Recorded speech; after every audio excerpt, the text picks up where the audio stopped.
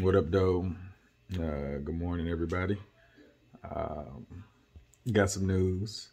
I'm no longer employed, but currently looking for an opportunity to be able to tap into what I want to do in life. The reason why I don't have it is because I had some anxiety that I wasn't familiar with, and I wasn't for sure if it was job performance, things that were going on in my life, or just not being able to balance things. I believe I'm in a better place. I spoke with my therapist, and I even went to go see my physician, and I don't know. I'm trying to figure out if I'm making excuses for myself, to be completely honest. If I'm like, was I afraid of it? Or were there other things starting to add up where it was preventing me from being who I'm trying to become? So, had a temperature check on the person that I used to be. I'm no longer that person anymore. I'm having a very difficult time with having fun.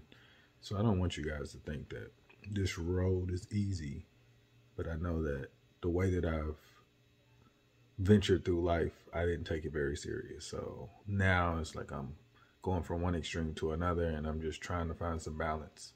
But I see a lot of growth in myself, whether it's the languages, communication, listening, just making sure that my message is not being lost, because that was the problem before, because I couldn't articulate how I was feeling. So I'm still pretty healthy, staying focused on my diet. I'm really on top of that. I'm still active, sleeping well, still doing breath work. I'm doing everything I can to get myself into optimal position to be great. So those of you that are keeping up, I appreciate it.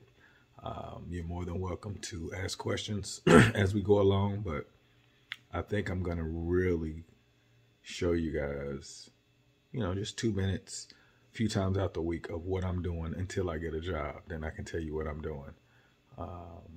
Y'all be great on purpose. Make today better than yesterday. Boom.